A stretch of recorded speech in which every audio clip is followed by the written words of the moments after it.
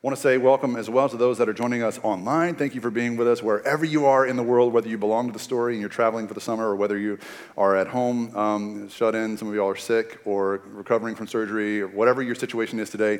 So grateful that you're here in this way with the story.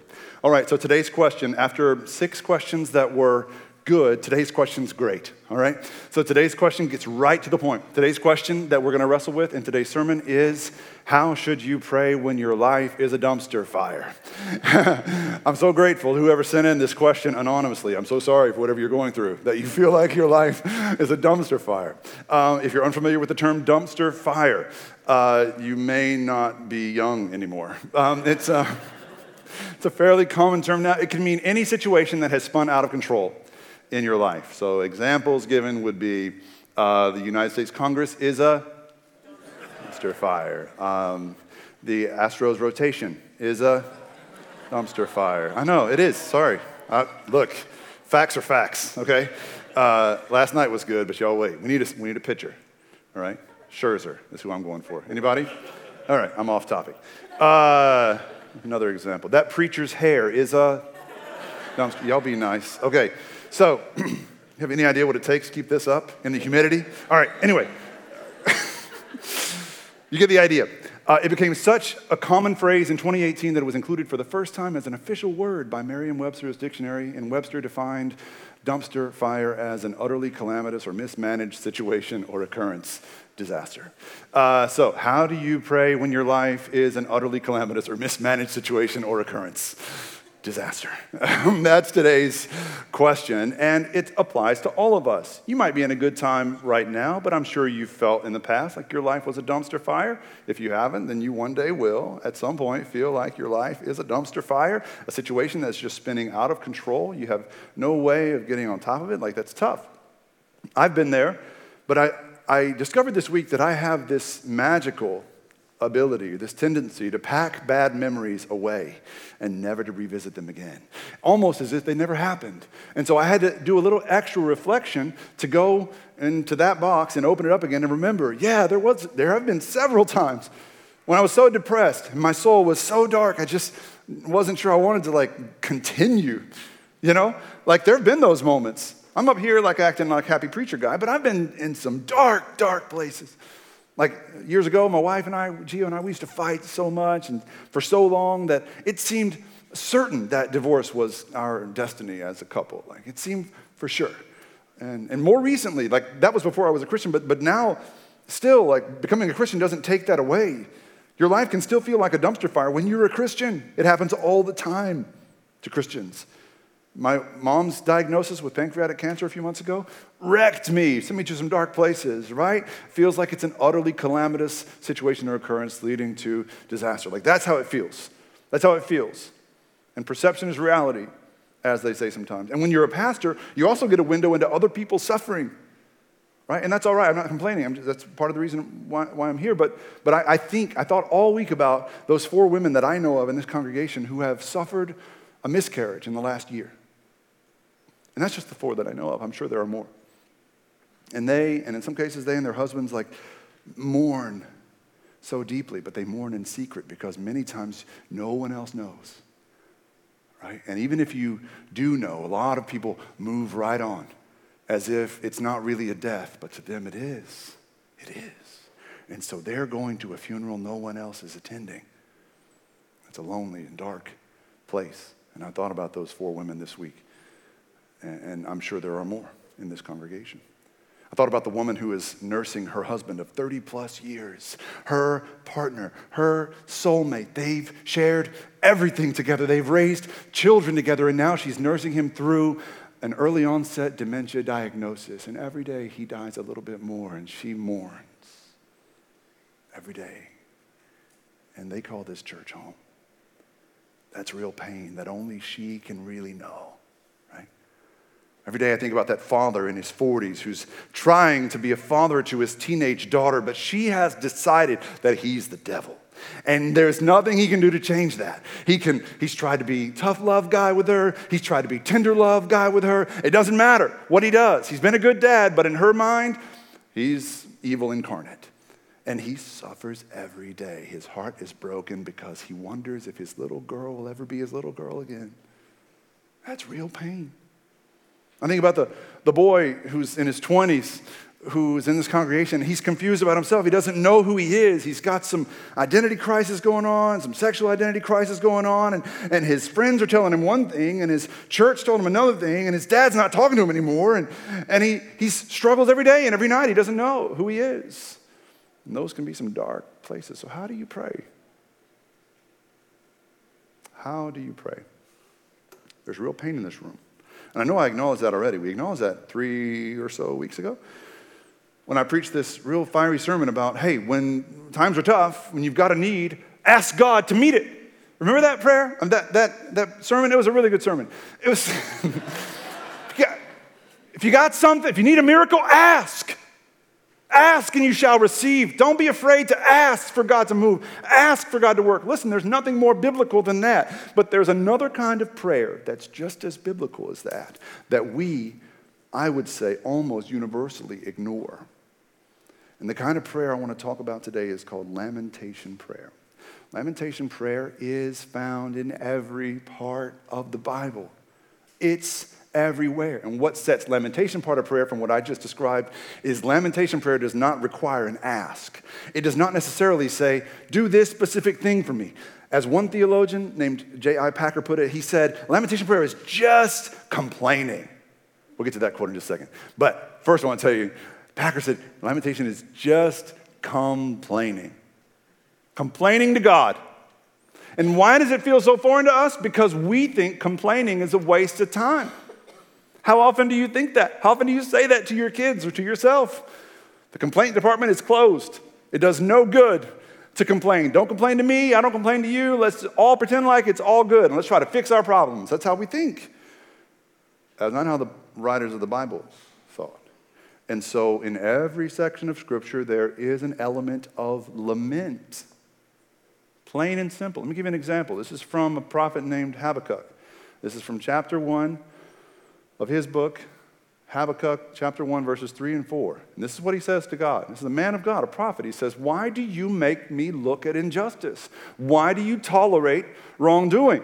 Destruction and violence are before me. There is strife and conflict abounds. Therefore the law is paralyzed, and justice never prevails. The wicked hem in the righteous, so that justice is perverted. Who does he think he is to talk to God that way? That's courageous to talk to your Creator with such an attitude. And this is everywhere in the Bible. Read the Psalms. Listen, Psalm 88 is the most depressing thing I've ever read in my life. And it's in the Bible.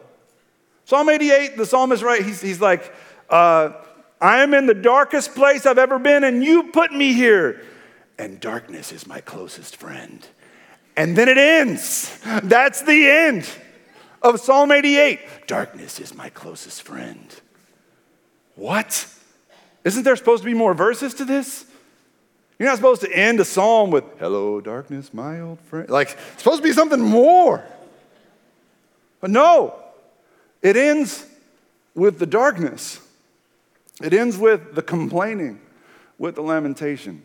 And for us, that's so outside of our nature, but as Packer, the J.I. Packer, the theologian I mentioned earlier, said, he said, in the Bible, when bad things happen to good people, they complain with great freedom and considerable length to their God. And Scripture does not seem to regard these complaining prayers as anything other than wisdom. Wisdom. How is lamentation wisdom? How is it a wise thing to do whenever things seem like all is lost? When your life is a dumpster fire, how is it wisdom to complain and just to complain to God? This is lamentation prayer. Another way I thought about it this week is like lamentation prayer is it's just like protesting. It's just like one guy called it WTF prayer. I don't know if I can say that, but it's worship, theology, and fundamentals. No, you know what? Anyway, that's for the kids. It's like, why, God? Shaking your fists at the heavens. What is going on? What are you doing here? And there's virtue and wisdom in that alone. Tomorrow we're releasing a new episode, one of the ones I've been most excited about, of the Maybe God podcast. And so if you don't know what the Maybe God podcast is, I beg you to do that, to look it up, find it, subscribe to it, leave good reviews for it. Don't leave bad reviews for it, but just the good ones. And it's a project that I do along with the producer, Julie Miraculous, who's here today. And we tackle tough questions. And the one we've been talking about is the border crisis. And this is an hour-plus episode on the border crisis. Julie went to San Antonio for part of this episode, and she interviewed a pastor named John Garland, who runs a hospitality house where migrants find shelter and food. Migrants coming from all over, mostly Central America. And he talked about how almost without fail, every one of those migrants who finds their way to him has been traumatized. They've experienced some kind of real trauma. So that's why they're here, right? Because back home, it was an untenable situation. They didn't just decide to go on a trip one day. Like, it was deep poverty at best, but in a lot of cases it was violence, some cases domestic violence, sexual violence, unable to feed their kids, like gang violence, all kinds of awful situations. And then on the way here, there's another set of traumas, right? A lot of trafficking and taking advantage of people on the way here. It's an awful, awful situation. But then he said something really interesting. He said the reason Christianity resonates with 90+% of these migrants, the reason they are so enthusiastic about their faith, is because Christianity is a trauma religion. Christianity was born out of trauma. And he kind of has a point, if you think about it. Our favorite symbol is a torture device, the cross. Our favorite meal is a bloodbath. It's commemorating the time a man was ripped apart in front of everybody and his blood was poured out in front of everybody. And we commemorate that every week together. Why? Because the Christian movement was born out of trauma for traumatized people. And it was in that trauma that Jesus prayed lamentation prayers. Remember, the last prayer that he prayed was, my God, why have you forsaken me? And in the moments before that, when he was being led to the cross and the people that loved him and followed him were congregating around him to offer their support and to grieve with him and to bear witness, this is what happened in the Gospel of Luke. So this is Luke chapter 23. As the soldiers led Jesus away, they seized Simon from Cyrene, who was on his way home. They put the cross on him and made him carry it. A large number of people followed him, including women who mourned and wailed for him. Jesus turned, even in his trauma, he turned and said to them, daughters of Jerusalem, don't weep for me, weep for yourselves and for your children. For the time will come when you say, blessed are the childless women, the wombs that never bore and the breasts that never nurse. And then they will say to the mountains, fall on us, and to the hills, cover us. For if people do these things when the tree is still green, what will happen when it is dry? Leave that up for a second. Let me just explain what's happening here. Jesus is giving his followers permission to lament. And what he is saying is, you're lamenting now while I'm still here. He is the tree. The tree is still green, right? He's often referred to as a tree, like an organic reference to Jesus. Like, when it's green, he's there in front of them. And they're still weeping, wailing. He said, what will you do when the tree is dry? And so if, when things are good, when God is near and you're weeping then, how bad will it get? What will your response be when God might as well be 1,000,000 miles away? When you feel entirely alone in the universe, how will you respond? And Jesus here seems to be preemptively encouraging, welcoming the lament of his followers. It's like, look, it's bad now, but it's going to get worse sometimes. Cry out. You'll cry out. And the implication here being that he will listen. He gave them permission. He anticipated their lamentation. So, I think Pastor Garland's right. Christianity really was born out of trauma for traumatized people. And if you keep your trauma from him, you're missing it. In that episode that's coming out tomorrow, we interviewed a woman named Santos. Santos stole our hearts. Santos is a woman from Honduras. And without telling you too much of her story, she endured for many months daily beatings and sexual violence at the hands of the same aggressor, the same attacker. It's a hell on earth situation. You see her and she looks so sweet and helpless in a situation like that. And one night, her 16-year-old daughter came home to find that man wrapping a cord around her neck. And the daughter intervened. Somehow they got away together. And somehow, on foot, they escaped Honduras and made their way to the U.S. An unbelievable journey with unimaginable trauma. And when they got here, the border guard that was checking them in, that they reported to, one of them doubted that the daughter's documents were legit. He said she must be forging her documents. She doesn't look 16. She looks much older, much more mature. And so they took the daughter from her family and put her in an adult detention facility, an adult prison, away from her mom. And the mother frantically found her way to San Antonio and found her way to John Garland, the pastor. And together they tried for months to locate her daughter.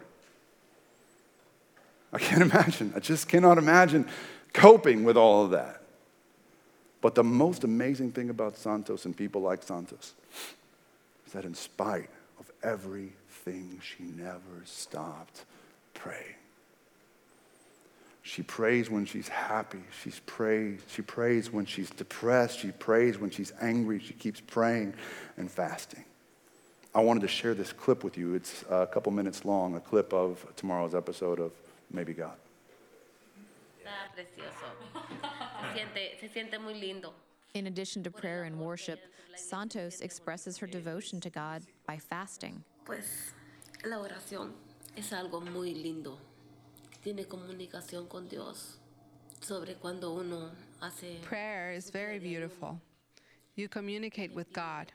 When you fast and truly ask God from your heart, God resolves your problems. I like to fast often to have better communication with God. When you enter into that communication, you can feel something divine, something beautiful to be talking to God. Algo hermoso estar hablando con Dios.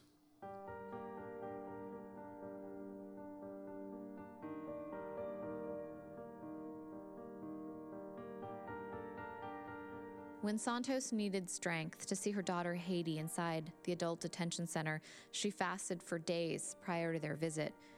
She says God gave her enough strength not only to survive seeing her daughter in those conditions, but also for the devastating news that she just didn't see coming. Terminando los días de ayuno y yéndola a ver a ella. Towards the end of that fast, I went to see her and was also hit with the news that my son was dead. God gave me strength to face what had happened.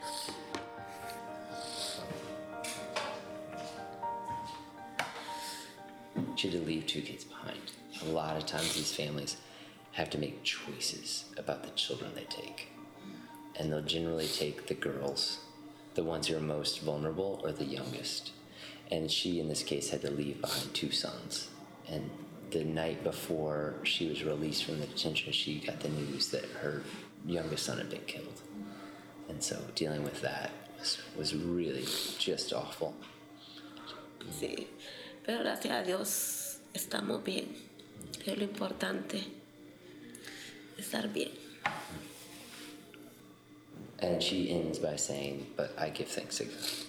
So. Faith is always a miracle. Faith is always a gift. It is astounding to see people continuing to cry out to God after they've been through such horrors. That's Pastor John Garland's voice you heard there. How does someone going through that, what Santos went through, continues to go, how does she keep praying? How does she keep praying faithfully?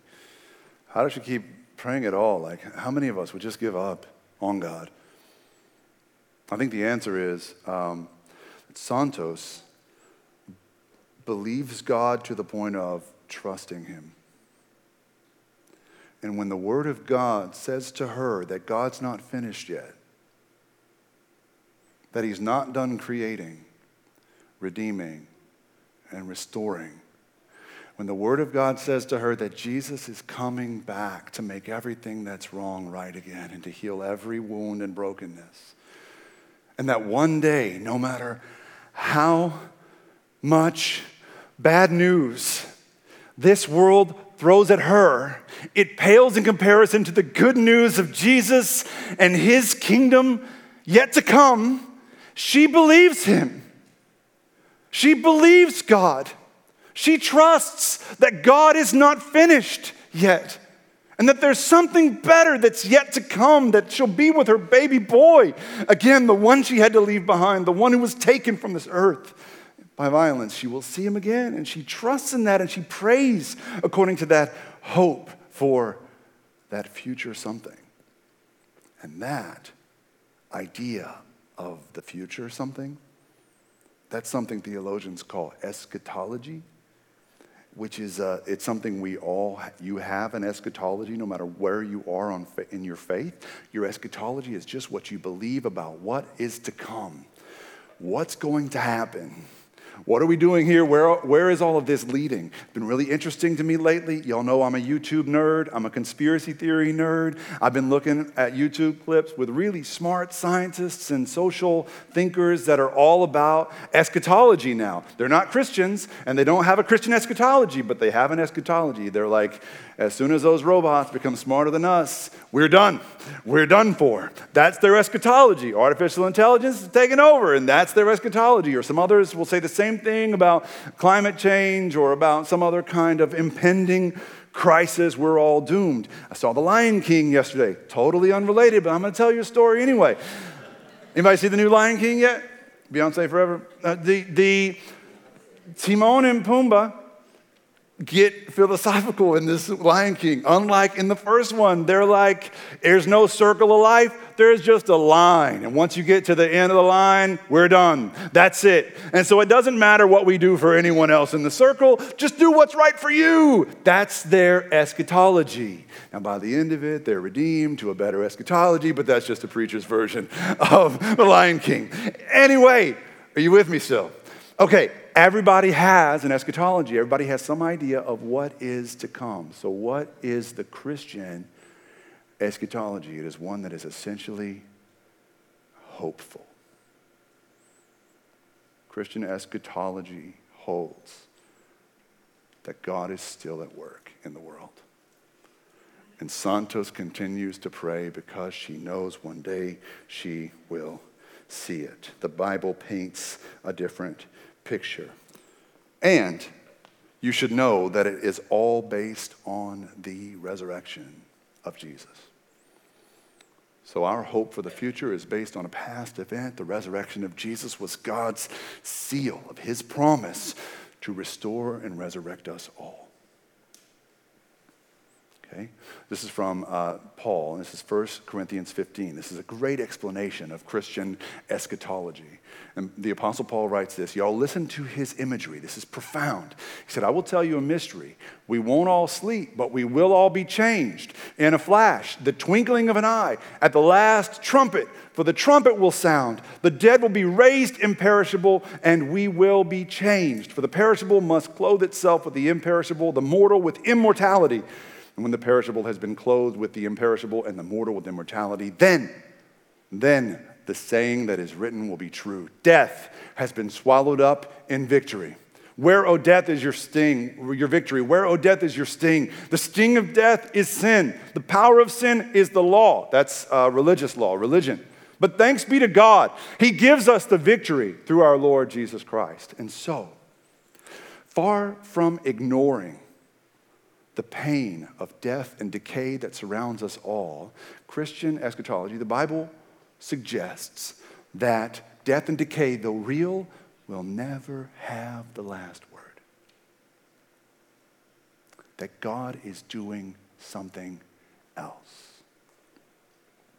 I wanted to sum up for you a memorable 8-word sort of slogan, motto for Christian eschatology, for what we believe is about to happen. And this is it. This is the 8-word Christian eschatology. Though death seems certain, God's new creation comes. I love what the Bible does with this idea. Every time, just about every time the Bible mentions what's to come, it does so with music, musical instruments, musical imagery. So you heard Paul. What instrument did Paul use in 1 Corinthians? The trumpet. That's a common one, right? There's always trumpets in this Christian vision of the future. But there's not just trumpets. There's entire horn sections in other passages that the future is discussed. There's strings in some others. There are drums in another passage. There's cymbals clashing in another passage. In some passages in the book of Revelation, there is a choir. A choir is getting ready to sing to God in the eschaton. It would seem as though a Christian understanding of what is to come has something to do with a symphony. That God is readying an orchestra and he's about to pull off something beautiful. But have you ever been to the orchestra? I'm assuming you have. If you have, you know that if you went to the orchestra and you showed up a little bit early, which I know for the story people is not a regular occurrence, but just work with me here. You showed up a little bit early. This is probably what you heard.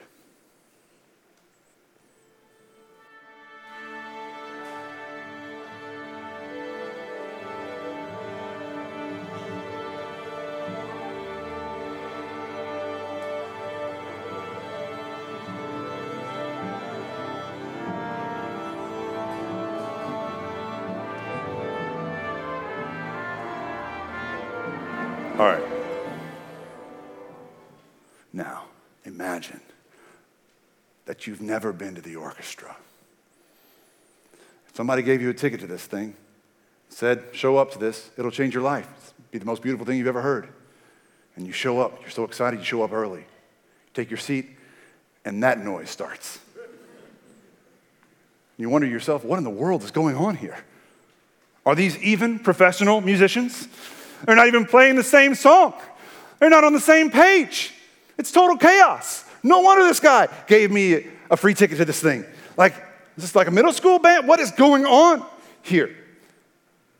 But if you've seen an orchestra before, then you know that chaos is a preamble and that something better is coming.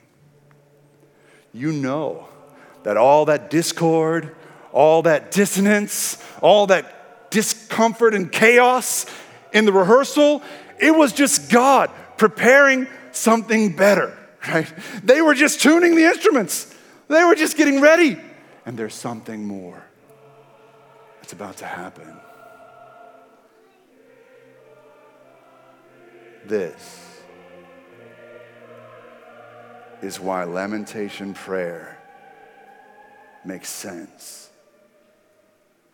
Because when you know the discord will resolve, then it makes sense to go to God with all of your heart, complaining about these present circumstances while you trust something else is on the way. It baffles the mind, I think, that God wants this from us. But listen, God wants your lament. He wants you to open your broken heart to him, to share with him your disappointment and your grief. He wants it from you. And he doesn't judge you for it. He doesn't smite you for it. He wants it from you. Why? Because when you complain to God, it shows that you trust him. And you complain about your present circumstances, you acknowledge the eschatology, the eschatological hope that we have for the future. Yes, things are bad, and I acknowledge that. Death and decay is all around me. Darkness is my closest friend. But I know, God, something else is coming. God wants that from you because that's how you talk when you love somebody. When you really love somebody and you know they're upset with you, You don't want to find out about it from somebody else. You don't want to stumble onto their Facebook page and find out they've been posting about you negative things. You don't want to go to a Reddit thread and find out all these awful things they've been saying about you. No, you want to hear it straight from them because you love them. And that's what love looks like. It's going straight to God with your lament. God, I'm lost. I'm broken. I'm so sad. I'm so alone. I'm so afraid. God, I'm depressed. I'm in a dark place, God. Sharing your heart in that way, that's intimacy. That's trust. So if you're feeling forsaken, tell him. God wants to hear that from you. And as you share your broken heart with God, remember, he's still at work, creating, restoring, and redeeming you from the mess that you're in to something much more beautiful. And so pray with all of your heart to your Father who loves you. Would you join me in prayer? God, help us to trust you with our trauma. Whatever we have been through, whatever we've seen, the news, even the news is so depressing. It's traumatic to see the way things often go in this world. God, we know you don't want us to keep that from you. You don't want us to pretend like everything's fine.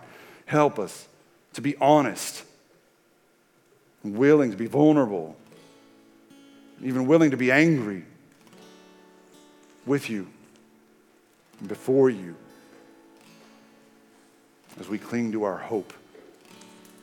That though the world is a mess today, it won't always be. And though our life may feel like a dumpster fire now, that won't always be the case.